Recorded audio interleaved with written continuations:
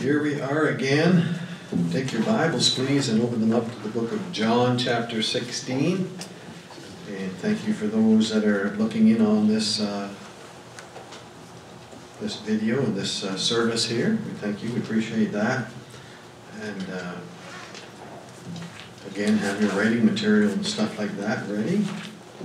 We are going through the Gospels. It's been a long time. We've been going through chronologically, trying to go through chronologically. We didn't start out that way, but it ended up going chronologically. And we've been, for the last few months, we've been in the upper room after the Last Supper. You have a tremendous amount of information. Chapter 16 will be the last bit of information. Then 17 will be the prayer by the Lord Jesus. And then they'll go out to Gethsemane. And then you know what happens at Gethsemane. You have the time there, and then the arrest and such. But so we're going to have a look at some things here. We're going to have a word of prayer first. Let's pray. Father, we just thank you for your grace now, Lord, and thank you for the Bible, which is the Word of God. And we pray, Lord, that we just want to thank you, Lord, that we have the Bible. We have the Bible in our hands, and we can know what you've said, what you want us to know, Lord. And we just thank you and ask that you'll bless this time right here, Lord, as we look into your Word. These things be challenging and edifying and helpful to us, Lord. Cause us to look to you more often, or whatever the situation, Lord. But we just thank you for this now, and just ask your help and guidance, and we thank you in Jesus' name. Amen. All right, we're going to have just back up a little bit. As I said before, one of the laws of the teacher is repetition. You have to go over things, and you have to look at the things that we have been studying as our foundation for the next thing. I want to back up a little bit, and there's a couple things I want to mention, a couple things I did not touch on, I don't believe, in John chapter 15, verse 18, where it says, "If the world hates you, ye know that it hated me before it hated you."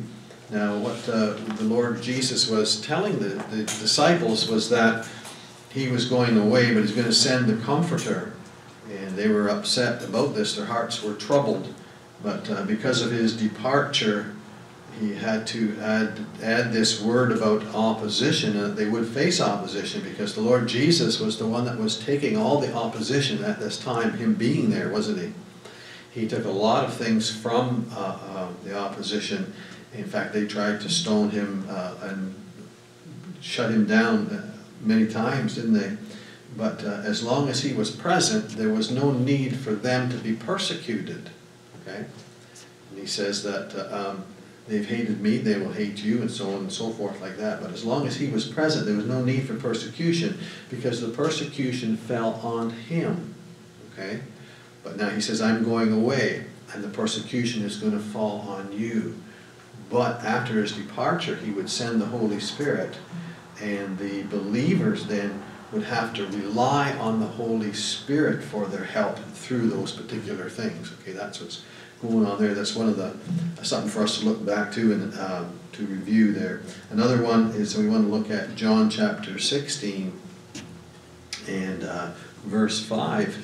The Lord tells him quite often that he was going away, and it was like they weren't understanding. But he says in verse 5 of chapter 16, "But now I go my way to him that sent me, and none of you asketh me, Whither goest thou?" I wrote down a couple of verses here from earlier on, and wondered about it, and just I'd been praying about, asking the Lord about it, back in chapter 13, verse 36, and particularly chapter 14, verse 5. The statement at first appears to ignore the questions already asked by Peter in 13:16. You look these up yourself. And Thomas asked the question, where are you going? Kind of thing. Didn't put it quite that way in John 14:5. But what the Lord Jesus meant by this statement right here was that the earlier quotations were prompted by their concern over being separated from him, and not a real concern of what was taking place and where he was going. Now he had explained this to them, that they had not had a genuine interest in where he was going and such. But he explained to them about his return to the Father, and they should have asked more intelligently, that's not the word, but you know what I mean, about the meaning of his destination. Okay? In John 16, verse 7, we see the Spirit of God being given, or when he comes, he says he will minister. And there's two groups of people upon the earth, isn't there? God sees two groups of people. He doesn't see color, he doesn't see nationalities and stuff like that. He knows those things, but as far as he's concerned, that's not the right way to put it, but you know what I mean. God sees the saved and the unsaved. Okay? There's those two groups, and as far as God's concerned, those two groups, there's no sitting on a fence in the middle. That's what I thought before I was saved. I thought I'm fine and dandy, I'm just sitting there, you know, I sympathize with this side, and I see there's something wrong over here. He says, no, you're not there. You sitting on the fence, that means you're not standing on the right place. But there's those two groups, and what he sees is the saved, those that have trusted in Jesus Christ, and those that have not. And we see here when the Spirit of God was given, he has, again, not the right way to say it, but two ministries, or two aspects of his ministries here to two different groups. To the one group of people, to the unsaved, the Spirit of God would bring conviction. And it says here that he will reprove the world of sin and of righteousness and of judgment. And he's basically going to be talking to there, he's talking to the unsaved. Yes, he does reprove and convict the Christian of that as well. If a Christian falls into sin, certainly he will reprove them and convict them of that. But primarily here we're looking at the ministry of the Spirit of God to the unsaved. He wants you to be saved. I mean, he wants the unsaved to be saved. God is not willing that any should perish. Amen? Amen. That's the truth of it. That's what he says. So you have the Spirit of God working on people and working on. We were singing a song. Was it a song we were singing or something about how long it took for the Lord? I forget what it was. But if you think about yourself, I don't know about you, but I must be awfully thick, I guess. I don't know. But the Lord worked on me for about 30 years. You know? And long did he plead with my soul. Yeah, was the line in the hymn. And God will plead, and you look back and think of all the times that he did that. All the times it was there. I remember one time when I was working for the railway, I had my foot broken. And really squashed bad. And I had to drive home. I had a big cast all the way up to my knee. And I had a little MG, 66 MG. Really nice little car, if it would stay running. And I remember coming home and coming up the highway, and it sputtered and sputtered and stopped in the middle of the highway. Now, I wasn't in any shape I shouldn't have even been driving, but to get out and push a car off the road, and I was stuck there. And I remember praying, Lord, I knew that it was a God in heaven, but I had not believed and trusted in Christ. I knew about Jesus on the cross. I remember crying out, Lord, can you help me? I don't know what to do here. I tried the car again, and it started. I mean, I tried to start it, it wouldn't go. And after I prayed, it went right away. Long did he plead with my soul. He's there. He's not far from every one of us. And doesn't the Bible say that? He's there. And he does things in our lives and does things to say, do you see, do you understand? That's me. He's knocking gently, and that still small voice. And he's leading. Perhaps there's things happening. Maybe if you're listening to this and you've never trusted in the Lord Jesus, there's things happening in your life that God is doing, getting your attention, things like that I talked about there. But, you know, so the point was here that he ministers to the unsaved, and then to the saved, to the Christian, the Lord Jesus mentions to them that he's going to be the comforter. And we mentioned last week about the Spirit of God being the comforter. How many need comfort from time to time? For this or that. Hey, life. We need comfort from life, eh? He's there for us. You know, I wonder sometimes if we not ignore but neglect the presence of the Holy Spirit, and we maybe focus on the Father, maybe the Son, and don't get me wrong, I don't know what, that's not the right way to say it, you know what I mean, these three are one. but the Spirit of God is right within us. Maybe ask Him and maybe communicate with Him, you know. That's a good thing to do. That's what we need to do. We need to look to the Lord. He is the Comforter, and He gives us comfort, and He guides us and teaches us and so on, and so forth. The Holy Spirit's ministry for this age to the believers and to the unbelievers. So we get down to, and we looked and we saw that He talked about in a number of times, I forget how many times He mentions in chapter 16, the first part of it that we covered. He says, these things, 1, 2, 3, 4, there's about at least five times where He says, these things are going to happen. He talks about persecution, about Him going away. These things are going to come upon you. These things are going to be present and such, but I'm going to send you. Nevertheless, no matter what happens, remember, I tell you the truth, it is expedient for you that I go away, for if I go not away, the Comforter will not come unto you. But if I depart, I will send Him unto you, that we have God with us always. Amen? Amen. Isn't that a wonderful thing? And it's absolutely a miracle in that God would save sinners such as we are, and He would forgive us of our sins. We would recognize them and recognize Christ as the Savior, God manifest in the flesh for our sins on the cross of Calvary, dying for us on the cross, buried and rising from the dead on the third day to show and prove that He did this and exactly what He said is true, and it's all done and everything else. That God would save our souls. He had made a covenant in Luke chapter 20, I think it is, 20 verse 22, I think. Jesus Christ says, a new covenant I make with you in my blood. Okay, it's not like the old covenant. If you do right, if you follow all that I say, then this and this will happen.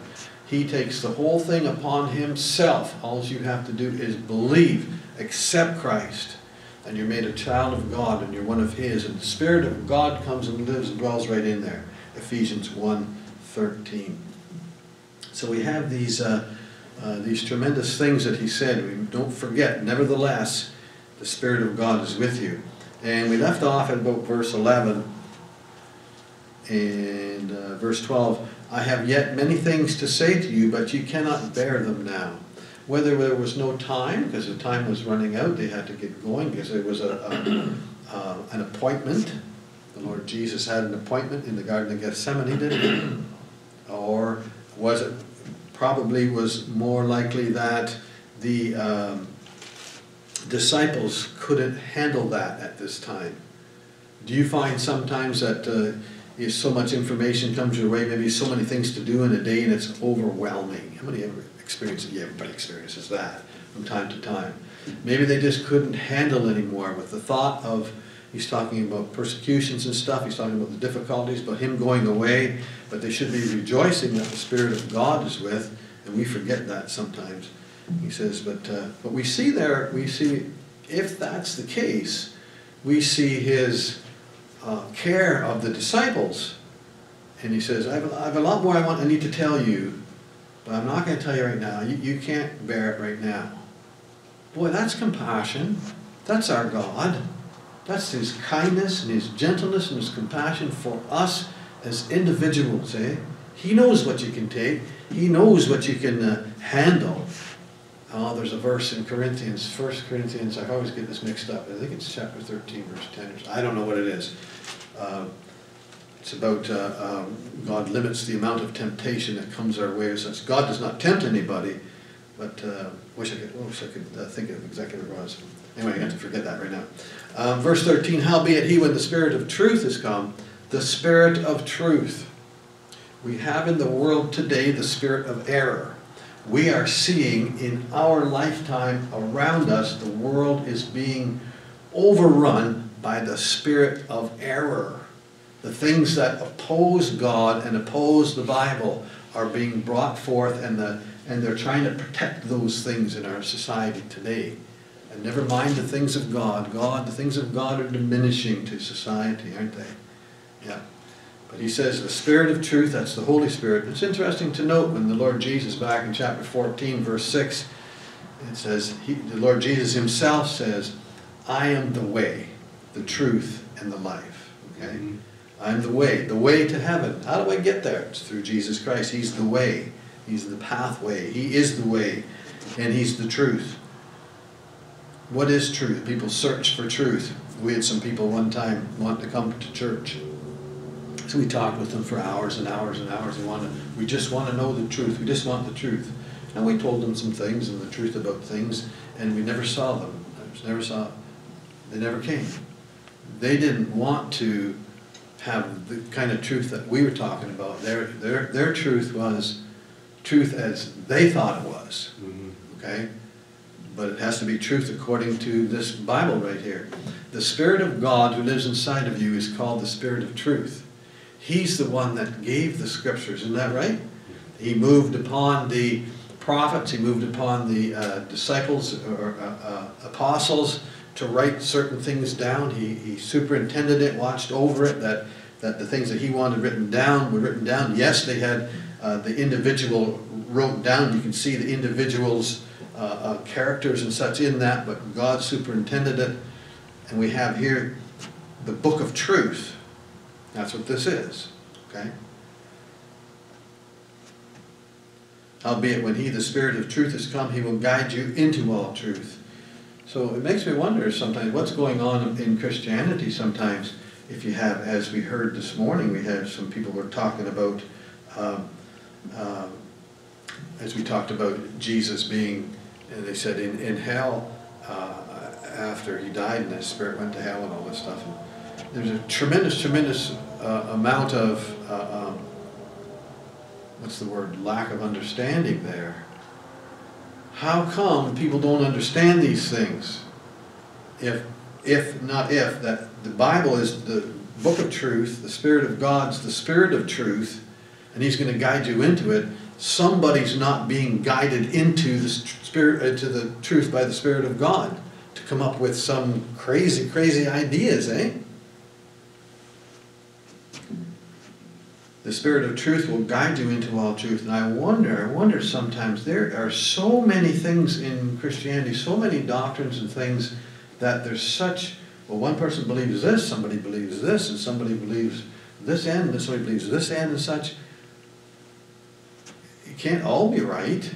They're not all right. There is one truth, isn't there? Why are people not looking to the Spirit of God? Personally, I think that we rely too much on man and man's books and stuff like that, and people read that. That's the easy way out. You don't have to study it yourself. You know, studying the Bible takes a bit of work, eh? You're not going to get things in 5 or 10 minutes. It might take a lifetime, you know, of studying through it and such to get some answers or whatever. Howbeit, when He, the Spirit of truth, is come, He will guide you into all truth, for He shall not speak of Himself. That word "of" right there has the idea. It doesn't mean I'm not going to speak about myself. It means from. That's the idea there. He's not going to speak from Himself. He's going to speak as God the Father, as the Son Jesus Christ shows Him, tells Him. Which there we get into that whole thing again, where the Spirit of God, the Holy Spirit, is the Spirit of Christ. Okay. Don't forget that these three are one. It's not these three are three. It's these three are one. But He will not speak of Himself. But whatsoever He shall hear, that shall He speak, and He will show you things to come. He shall glorify me. The Spirit of God will glorify Jesus Christ. He will not glorify Himself. Is that a safe thing for me to say? Is that correct? Did I say that correctly?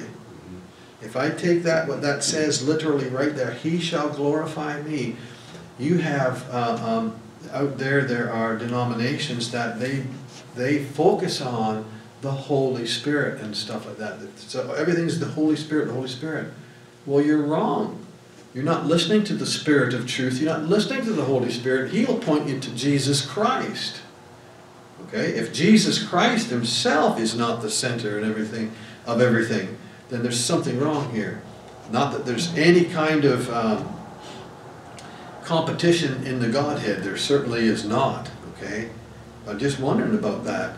I remember we were at a place one time, I think we were down in Pennsylvania, and we were staying overnight in this place, and we were talking to the people that run it, and it was a little bit of there was something wrong, kind of a gap between us. It was like, you know, we're Baptists, and, well, they were Pentecostals. And the lady said, yeah, you focus on Jesus, and we focus on the Holy Spirit. And I think that's where the problem is. I think that's what the Lord Jesus is saying here, that the Spirit of God will glorify Christ. Okay? Anyways, I'm just rambling. For he shall receive of mine and shall show it unto you. That word show means to declare, to announce. Okay? All things that the Father hath are mine, therefore said I that he shall take of mine and shall show it unto you. Now, in verse 16, the Lord Jesus mentions a thing here, another little phrase, another little thing, and it's noteworthy when we see these things. We see 5 times he says these things, and earlier on it was, you could pick out those groupings. And here, he starts on with a different one in verse 16. You see it says a little while, okay? 7 times he says that, a little while, a little while, a little while, a little while. 7 times. It's where we get our word micro. This is called a micron. You know what a microscope is? So that means small, very small. Seeing things very small. A little while, and ye shall not see me. He's trying to get this across to them. It's going to be just a little while until you'll see me again. He's going to go to the cross. Could you imagine being there after being with the Lord Jesus for 3 years, 3.5 years, whatever it was, and seeing him and all the things he did and the things he taught and such, and the relationship you have with him, and just the love that he has for you, and back, and then he's going to go to the cross, and they don't quite understand what's going on. He's going to go away from them. He says, but I'm coming back. Okay? He's going to be raised from the dead, but then he's going to ascend up to heaven. He's going to send the Spirit. He says, but I'll not leave you comfortless. I will come to you. And so we have the Spirit of Christ, the Spirit of God given to us. It's just a little while. And we stop and think about it and look at those words, a little while. We're only here for a little while, aren't we? What does it say? Is it James chapter 5? About, for what is your life? It is even a vapor, which appears for a little time and vanishes away. Okay? We look back on it. We need to keep that in mind. We're only here for a short time, and all eternity, and we can't grasp that with our finite minds, what eternity's like. It's just, there's no time. It's just forever. We like to put a time on, well, how many years is that? Well, there is no years to put to it. It's forever. We are here for just a little while. That little micro, that micron, little wee time. God sees the beginning from the end and everything else. He sees our lives from the time we're born to the time we die and everything. He knows all about us and everything. And it's just a short little time. So many people are heaping up for themselves things for their retirement. That's not wrong. That's fine and dandy. And thinking about what they're going to do in their lives and so on and so forth, and how they're going to live in their old age or whatever. But what about after that? What about after that? Yes, you're going to live. You're going to live forever. The Bible tells us that we're going to live forever. God made us as 3-part beings, body, soul, and spirit. The body's going to die and go into the ground, and your spirit is going to live somewhere, either in heaven or either in hell. And from hell you'll be judged and cast in the lake of fire. Something to think about that little while. And our lives are just a short little time. How many can think back and what's the earliest recollection you have of yourself, awareness of yourself? I can think back to when I was about like 2.5 or 3 or something like that. Is that anybody else think? Can you remember when you're that little? Yeah. Do you remember when you were 10 or 12? Remember when you were 20? Remember when you were really young? You were 40. It's funny.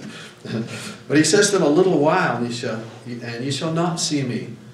But a little while, and just a little while, and ye shall see me, because I go to the Father. And he's telling them, I believe he's talking there about the cross, the burial, and the resurrection. He's going to see me.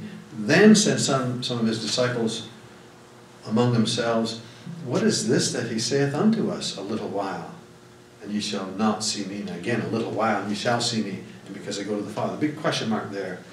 They're not understanding what he's talking about. But the Lord wants us to understand the things that he's talking about. He wants us to understand what he's planning and so on and so forth.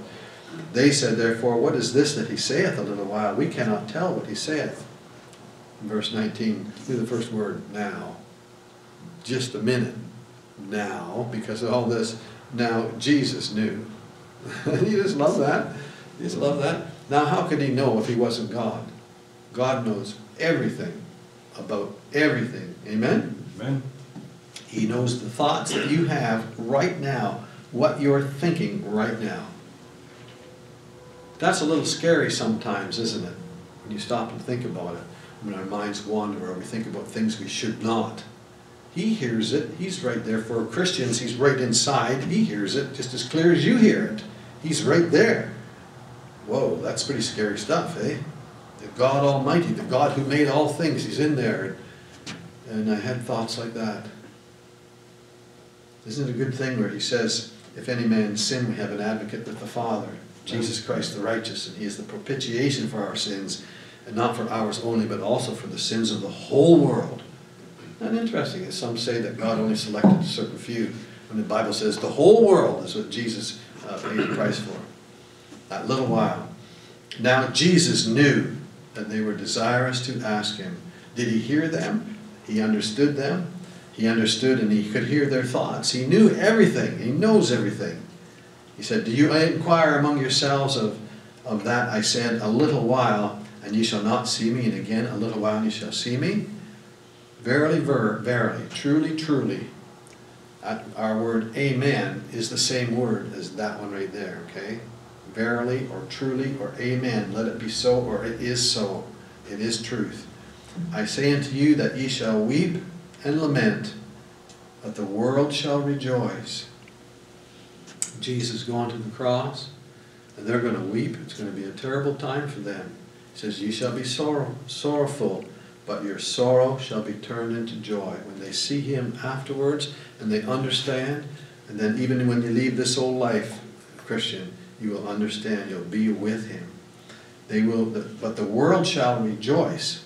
The world has nothing to do with Christ, has nothing to do with God. He tells them, he says, they do these things, that what they do with their persecutions and such, they do that because they don't know God. And they don't know me, he says. And that's why they do that. It's interesting to note that in the book of Revelation, chapter 11, verses, I think it's 7 to 10, it says, where you have the, will be the two witnesses upon the earth and such. They will be witnessing for God in that time. And then after, when God says, you know, they're done that ministry, then they're going to be killed. And it says that the world, everybody rejoiced and they send gifts to each other. It sounds like Christmas time, giving gifts to each other. They're so happy that these two people were dead. The ones that tormented them, ones that spoke up and said that they were wrong, spoke up and told them about the gospel of Christ, spoke up and told them about God, and said that God's word, the Bible, is true, and that you must heed it. And when they were dead, they just rejoiced. Hey, that's the same thing is happening today. Jesus is warning them and telling them, they don't want your company, okay? They don't want you near them. It's one of the things he stressed with them. He says, they will do these things to you. There will be problems and persecutions and rejection. Everybody wants to be accepted, don't they? Everybody wants to be accepted by others. It's very rarely, I think, you find somebody who just wants to live like for themselves, by themselves, and be minded about. We want to have some appreciation from others. You see, we as human beings, we form groups. We form their societies. There's clubs, etc., etc. We find comfort in being accepted by others. We find comfort in that.